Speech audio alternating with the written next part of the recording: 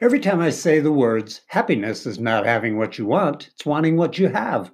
Most people chuckle and say, yeah, sure, right. And then almost without exception, they'll say something skeptical or negative.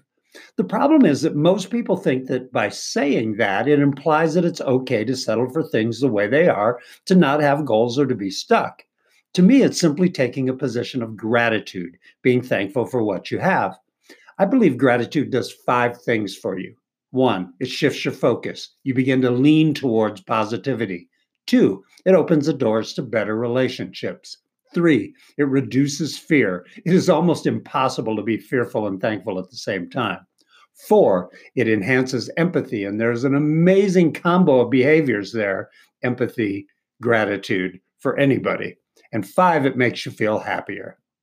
I have it so much better than so many people. So do you. And gratitude only makes that better. I'm Rich Sands, and that is your daily ritual.